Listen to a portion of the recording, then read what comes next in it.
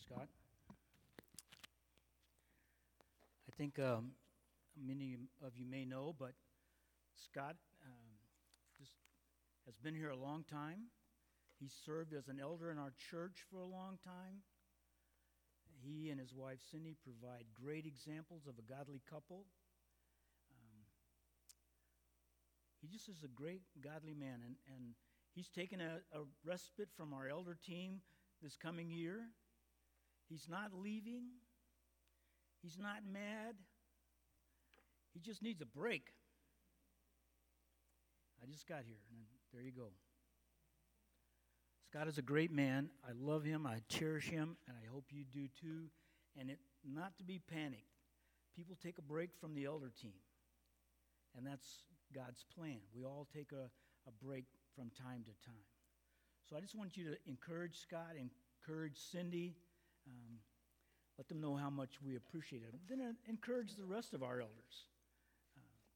We're hopefully going to have a new elder today. We have Wayne, and we have Joe, and we have Jonah. So if you guys would stand up if you're here. I think Wayne is here, and I know Jonah is because I can see him, and I think Joe is in the nursery. These are the men, and Scott, if you would stand again. These are the men that lead us and are challenged with the decisions that we want to make and the places we want to go and the vision we want to have. And I just thank God for them, every one. So I would like you to do the same thing. For the next...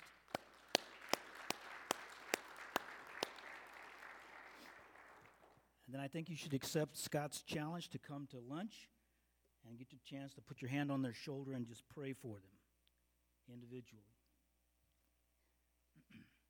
And I want to think there's a pile of women in this group that went and decorated my office. I haven't had a decorated office since they dug the Illinois River. But these ladies knocked it out of the park. It was amazing. I walked in and I was just stunned, and I want to thank you very much for that. I just want to tell you how much it impressed me and how much it meant to me. So I'm very thankful. And you're all welcome to come and visit, and then we can have an interview while you're there, or a time to get to know one another.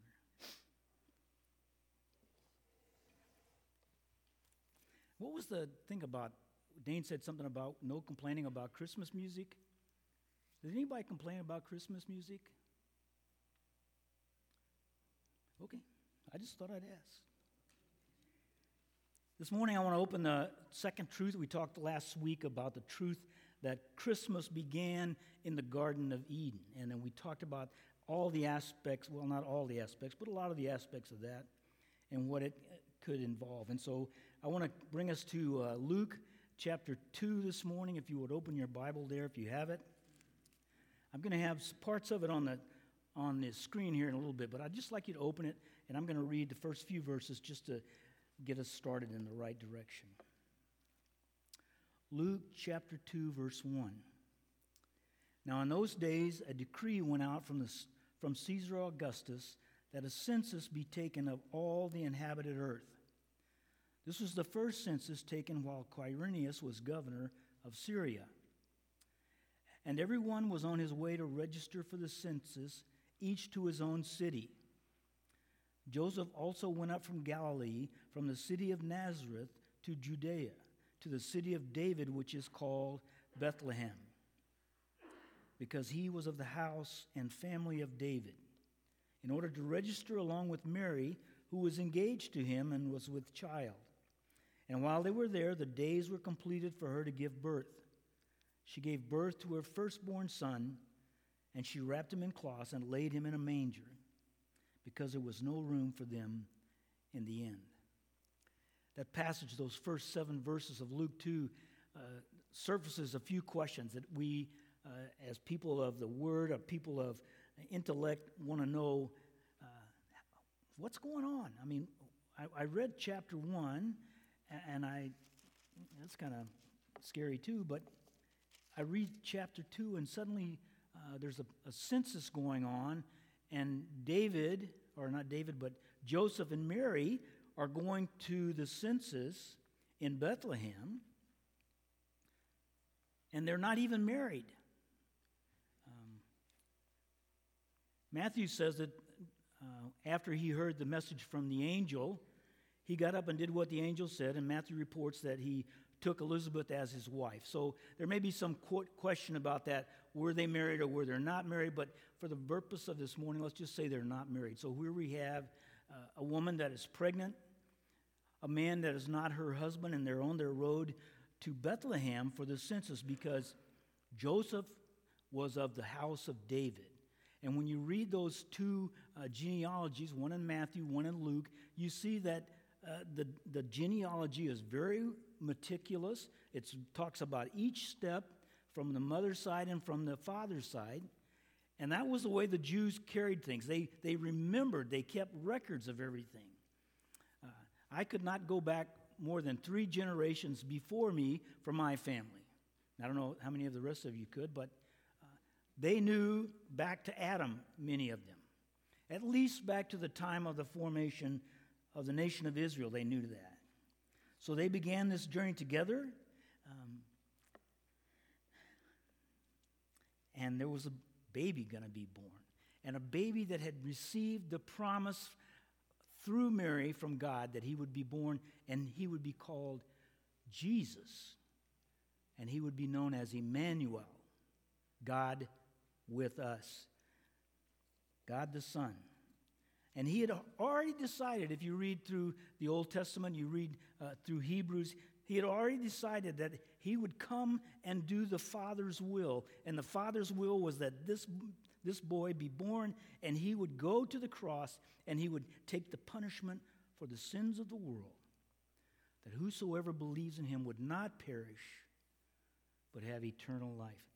And sometimes it's hard if you just came in this morning and this is the first time you've ever heard anything from the Bible. This is the key to understanding the Bible. That Jesus came to live a perfectly sinless life, which we call him the second Adam. The first Adam came and didn't live a perfectly sinless life.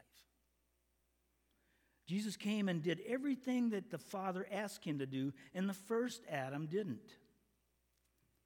And Jesus came and was perfect so that when he did die for us, he would be a perfect, unblemished, unstained offering to God for us.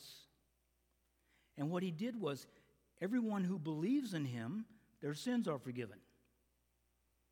And what that means is, you don't have to stand before the throne of God, the King of Kings, and give an account for your sins because the penalty has already been paid. When we talk about being saved, we're talking about you're saved from the wrath of God.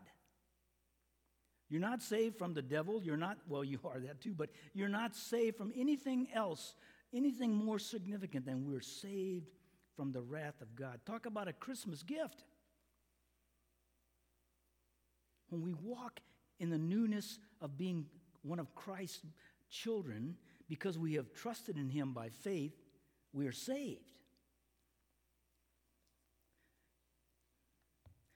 The answers to many questions about Christmas will be given at the proper time, not necessarily in this message, but those answers will be majestic, they'll be humbling, they'll be amazing, they will be mysterious, and God will open our minds to understand them as it is time for us to do that. The key to remember through the Christmas story is God is in control of everything. Everything. And when you see the magnitude of what's happening here, you say, if God can do this, my problems seem very minor, insignificant, if you will, compared to what God can accomplish. They were going to Bethlehem. And why Bethlehem? Because Bethlehem was the home of David. And Bethlehem, before that, was the home of when Rebekah was buried. Bethlehem was a great city of about 400 or 500 people, much like Princeton. Okay. I'll give up on that one. Bethlehem was a small town. It was a Bethlehem Ephratah, which was meant that it was the house of bread. It was the place where David was raised. And I believe in God and his mercy was pointing to the fact that he had made a promise to David, and he was fulfilling that promise as he came forward, and that the Messiah, the Christ, the Savior, would be born in Bethlehem to continue the legacy and the line of David. In fact, he predicted it about 8 centuries before Jesus when he had the prophet Micah write, "But as for you, Bethlehem Ephratah, too little to be among the clans of Judah." It was a city in the tribe of Judah, but it was just a really small place. From you one will go forth for me to be ruler in Israel. His goings forth are from long ago, from the days of eternity. The small city of Judah would raise a large person, an important person, Christ, the Savior.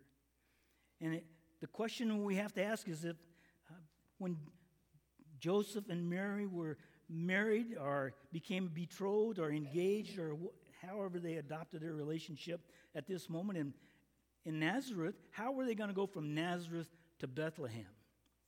You just didn't call up the Holiday Inn or someplace and make an overnight reservation, and you just didn't plan to set off with your unmarried wife or your unmarried girlfriend or Joseph with Mary.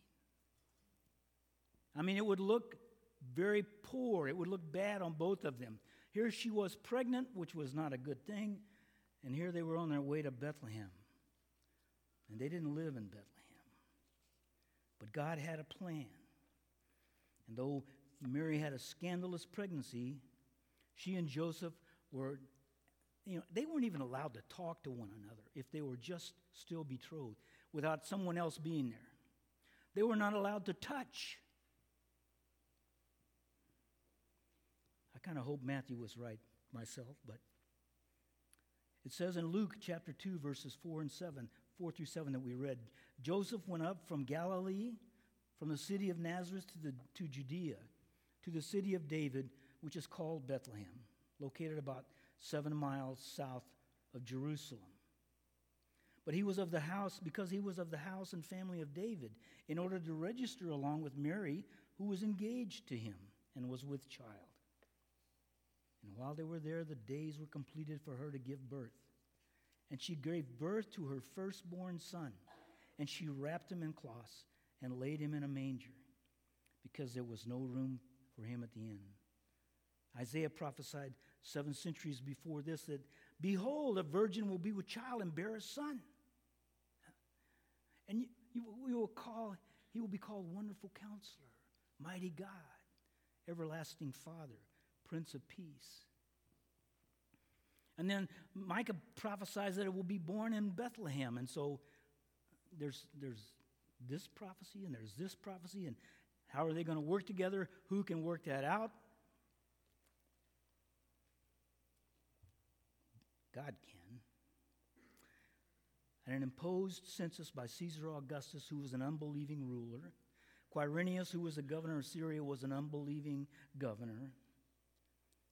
And they imposed a census, which meant that you had to go to your place of registration or your family's place where you were supposed to be and sign up and say, yes, I'm there, I'm here, I have a wife, I have children if I have any.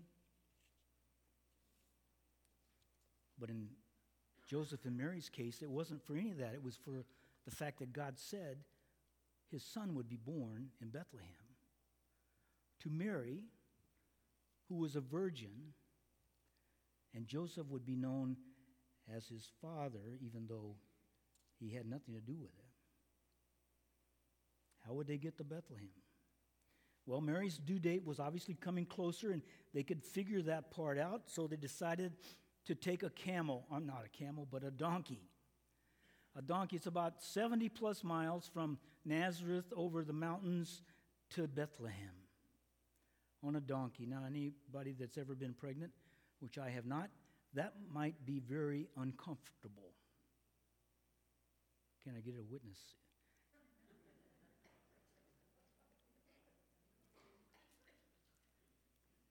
It would be very uncomfortable, and yet Mary did that. And it may take 3 days, and this was, if they were just engaged, they had a lot of rules of propriety and protocol that they had to observe, but they somehow made it. They went over the mountains. They came to Bethlehem, which was packed with people who were also descended from David.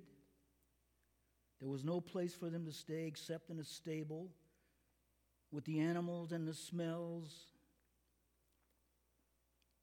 And that's where the child king would be born. That's the last place that we would have gone looking for him. That would be like going out into a barn that they've been combining corn all day. And they drive the combine in there, and it still smells of oil and smells of corn and those kind of things. And it's put in the barn. And the farmer leaves, and there's corn husk around and smells and oil. And that's where the Savior was born. Only it was an animal place, and the smells were animal smells. And the hay and the different things that animals do in a barn, a stall. But that was the place that God said it would happen. That was the way it was going to happen.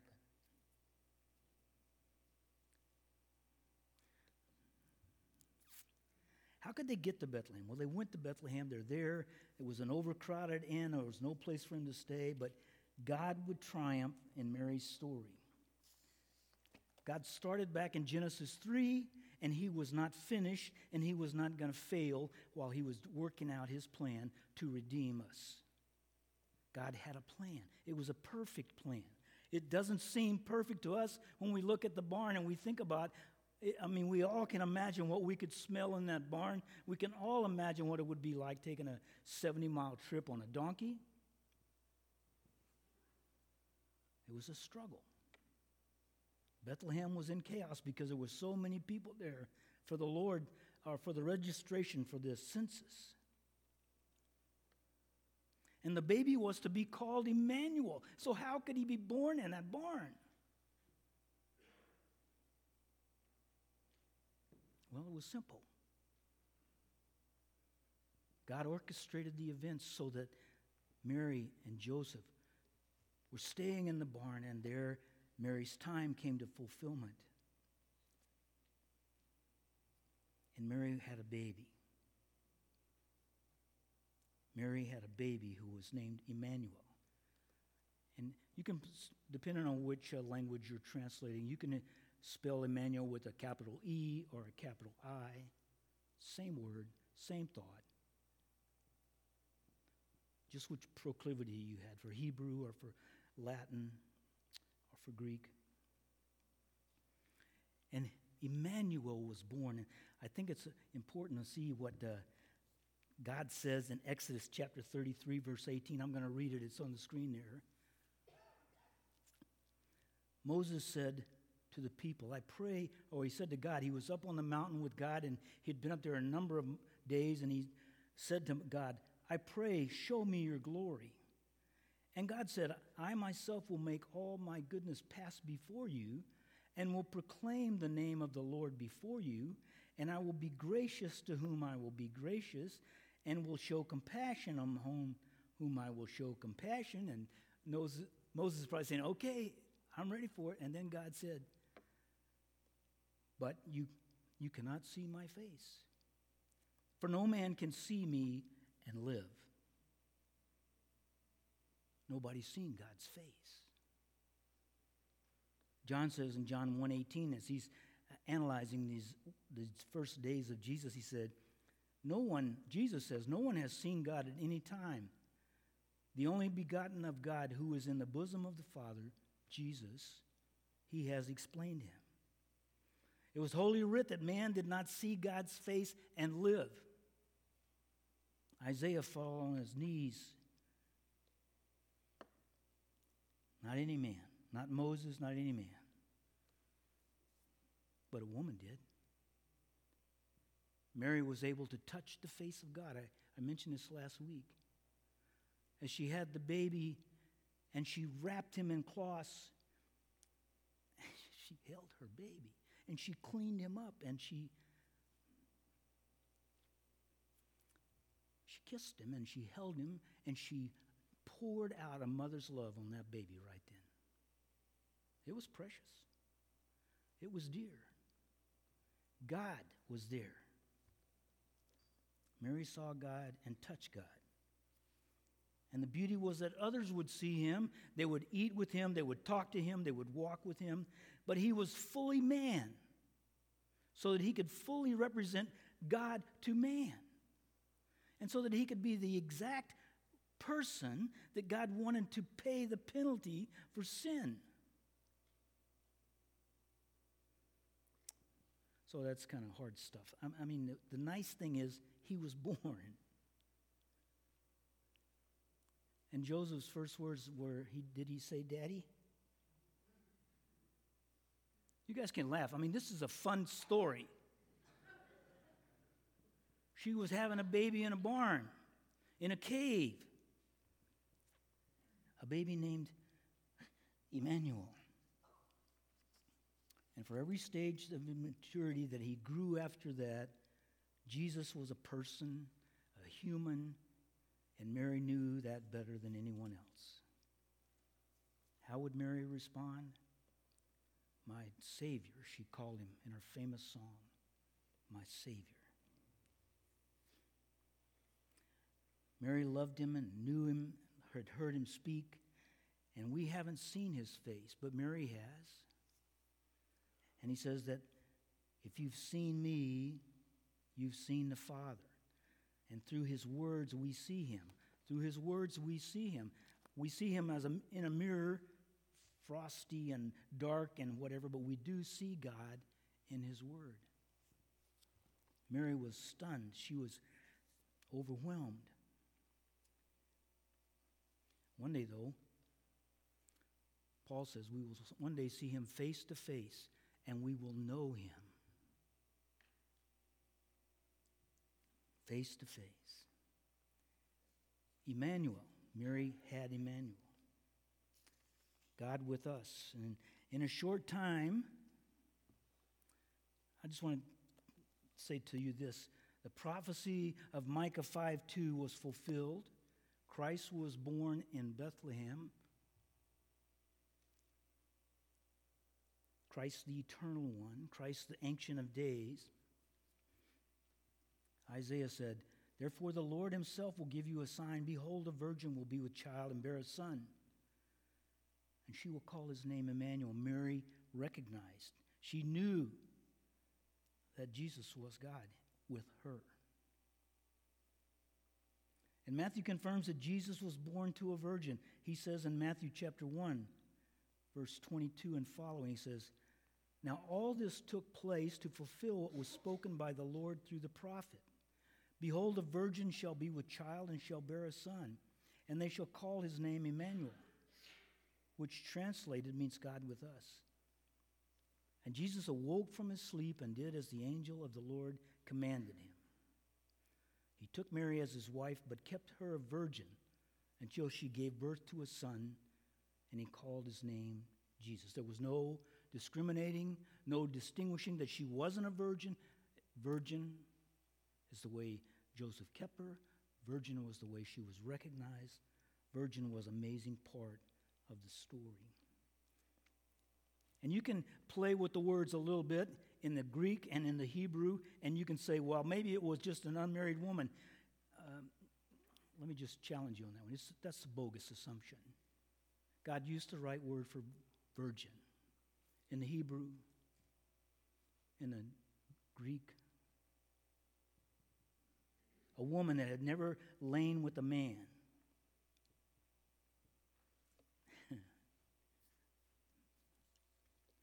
Jesus entered our world not like a human, but he was a human. He had laid aside his robe of divinity and put on the rags of humanity to come to do the Father's will and rescue us from our sins. And it was an angel chorus that sang. And I know there's some people that say the angel chorus never sang. I just can't imagine a big gaggle of angels and no music. When we get together to talk about Jesus, sooner or later we start singing, don't we? I'm pretty sure, I'm not positive, I don't want to add to the scripture. The scripture says in Luke chapter 2, verse 13, and suddenly there appeared with the angel a multitude of the heavenly host, praising God and saying, Glory to God in the highest, and on earth peace among men with whom he is well pleased. And when the angels had gone away from them into heaven, the shepherds began saying to one another, Let us go straight to Bethlehem then and see this thing that has happened, which the Lord has made known to us. They knew the scripture. They knew the angel said Bethlehem. They were gone to Bethlehem. And this is different with the first Adam. Who was there when the first Adam was thrown out of the garden?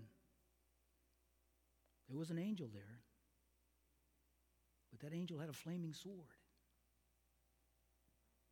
Here the angels are saying, this is a sign for you. He's born in Bethlehem, and the shepherds packed up their rucksacks, grabbed their Twinkies, and they headed that way.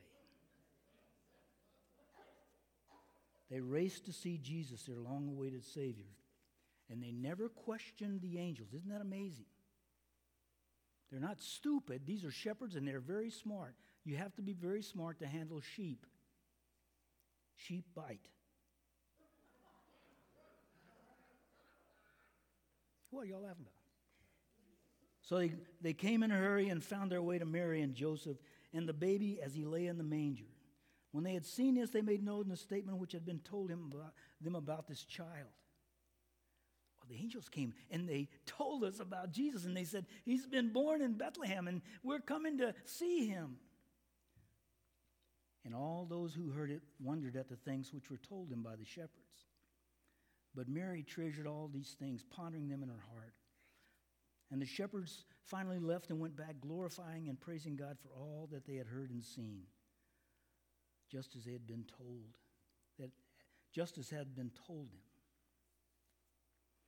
Joni Eareckson Tada, if you know her, she's a Christian writer. She said, God coming to earth as a baby, that's as incredible as fitting an oil tanker into a bathtub or a 747 into your garage. No, it's even more astounding. Christmas may be God's greatest miracle of all, and every boy and girl should be able to know why. God with us is the key. Christmas. Jesus, God saves. The God among us, and why we know why? Because we want to know that the God who we claim to be God, who is God, He knows all. He has created everything. He establishes the rules of the universe. John said, and He has created everything that has been created. And nothing has been created that was not created by Him that was created. Jesus healed the sick, fed the hungry, raised the dead, changed our lives because we trusted in Him. He was with us because He is our Emmanuel.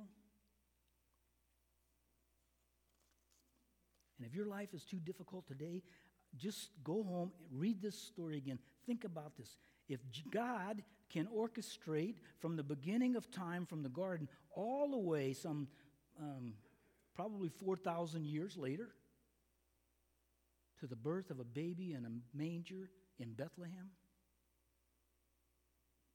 can He handle my problems? Can He set my feet on a solid foundation? He can, and He will, and He might not do it at my time. He might do it at His time. Well, actually, I think He will.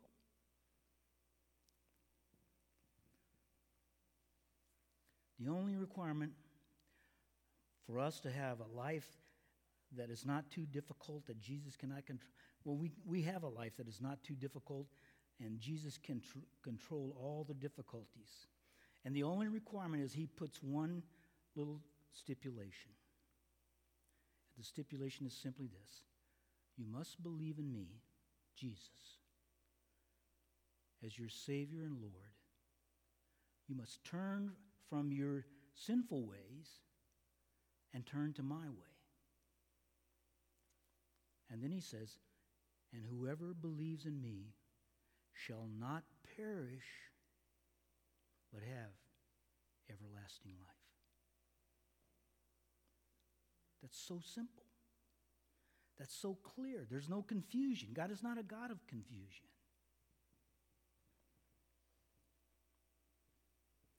If he could plan and organize a betrothal and a birth and a reason to go to Bethlehem over 800 years before, then I can be very confident that he has my situation well in hand, and so can you. I believe Christmas is a time to know God is with us. And when we believe in him, God's life was full of many delightful, wonderful things. And he suffered the greatest disappointments and the greatest indignities. And many of us have those experiences. He was one of us. He was a human, fully God, fully human. Joyful delights and unspeakable difficulties. And God knows us, and he loves us, and he is with us if we believe in him.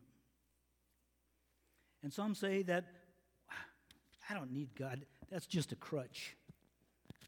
That's bogus. Oldest book recorded, verified in many ways, says that we all need God. For all have sinned and fall short of the glory of God.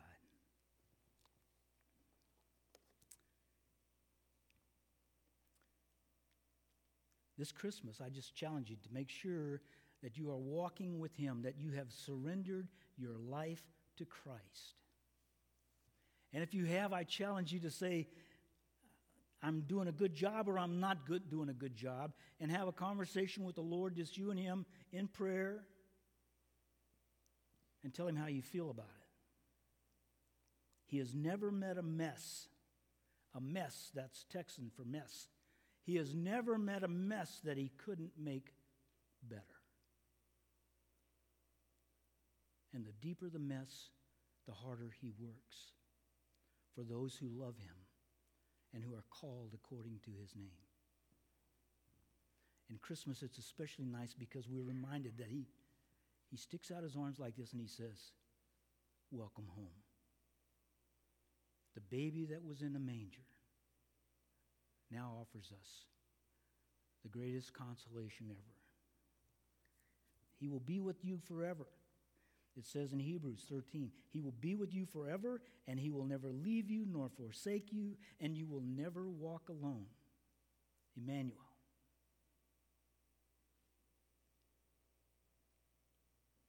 We have so much to contemplate and cherish, don't we?